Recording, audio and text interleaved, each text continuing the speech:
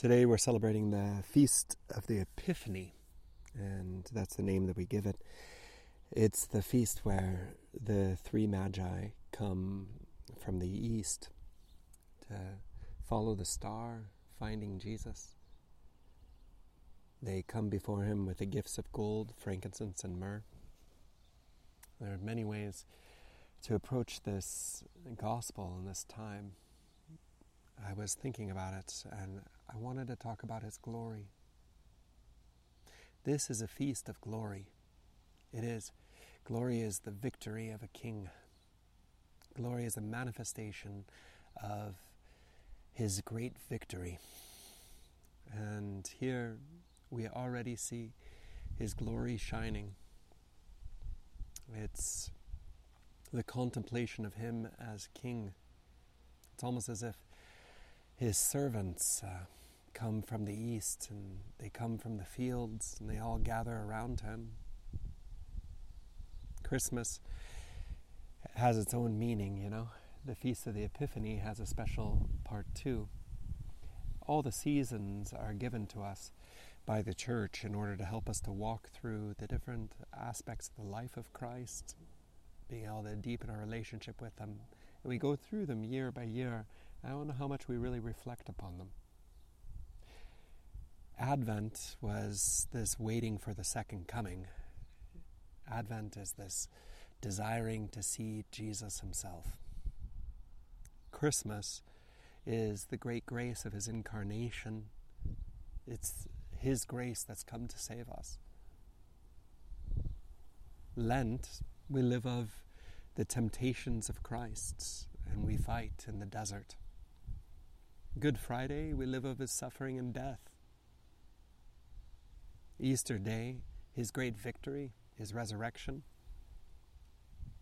The Ascension, we see how Jesus returns to the Father, and we live of that. And all the gospel readings at that time are there to help us to enter into the great mystery of Ascension, for example. Well, today this gospel is to help us enter into the mystery of the Epiphany. And so do the other Gospels that follow. The Gospel of Epiphany Monday, Tuesday, Wednesday, Thursday, Friday. They're all given to guide us, to teach us how to see Christ on this special moment where he manifests his glory. The Orthodox, the other lung of the Church, as St. John Paul II would like to say, would often say there are three feasts of glory. And that would be this feast, the Epiphany. The second one would be the baptism of Christ, because the glory is made manifest when the Father speaks. And lastly, it's the Transfiguration, when his glory is made manifest in his very flesh, also when the Father speaks there too, of course. And here today, we're celebrating in a special way because this is the first of those three great feasts. And so we see Christ sitting upon his throne, which is the undefiled arms of his mother. He is sitting in his chamber of state, which is his cave or the cottage in which he is in. He has his worshippers that have gathered around him. They're the three magi. They brought him gifts of gold, frankincense, and myrrh. He didn't have any costly gem to anoint his breast. He didn't have any beautiful ornaments to cover him. So the creation has come and given him a star. And it's a star itself that has come over him and has anointed him or shown him to be this glorious one that has come to save us from our sins.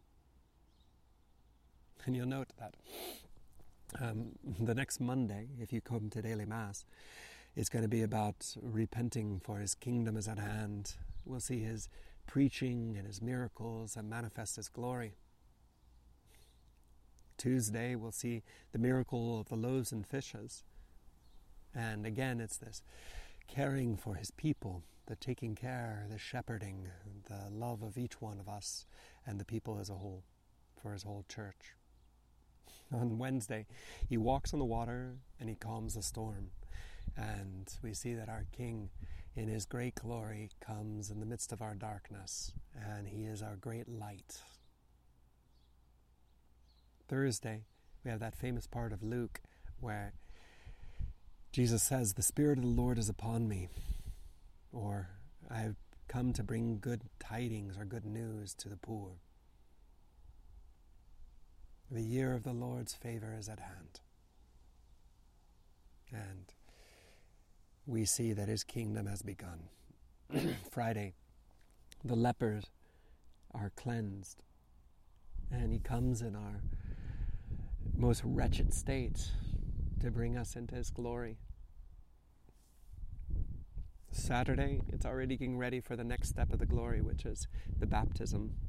And so on Saturday we see this passage from John where John writes about John the Baptist, who was his first guide, his first master, if you like to say. And John says that Jesus is the bridegroom and that he is the friend of the bridegroom and that all that he does is to prepare the way. He's like that troubadour, that one who goes before the Lord and prepares his way. And so I hope that all these meditations, this time and this reflection might help you to prepare to enter into the mystery that is before us. This mystery of the Epiphany, where we receive these gifts of gold, frankincense, and myrrh, where we give him these gifts, where the pagans have even come. Those who are not Jews, those who are from all the other countries have come to him and laid down their precious gifts before his feet. The gold of the king, the frankincense of the god, the frankincense being the incense, and the myrrh, the oil, to wash his body for his death. These great gifts. And let us come before him, lay down our life, let us gaze upon him, let us contemplate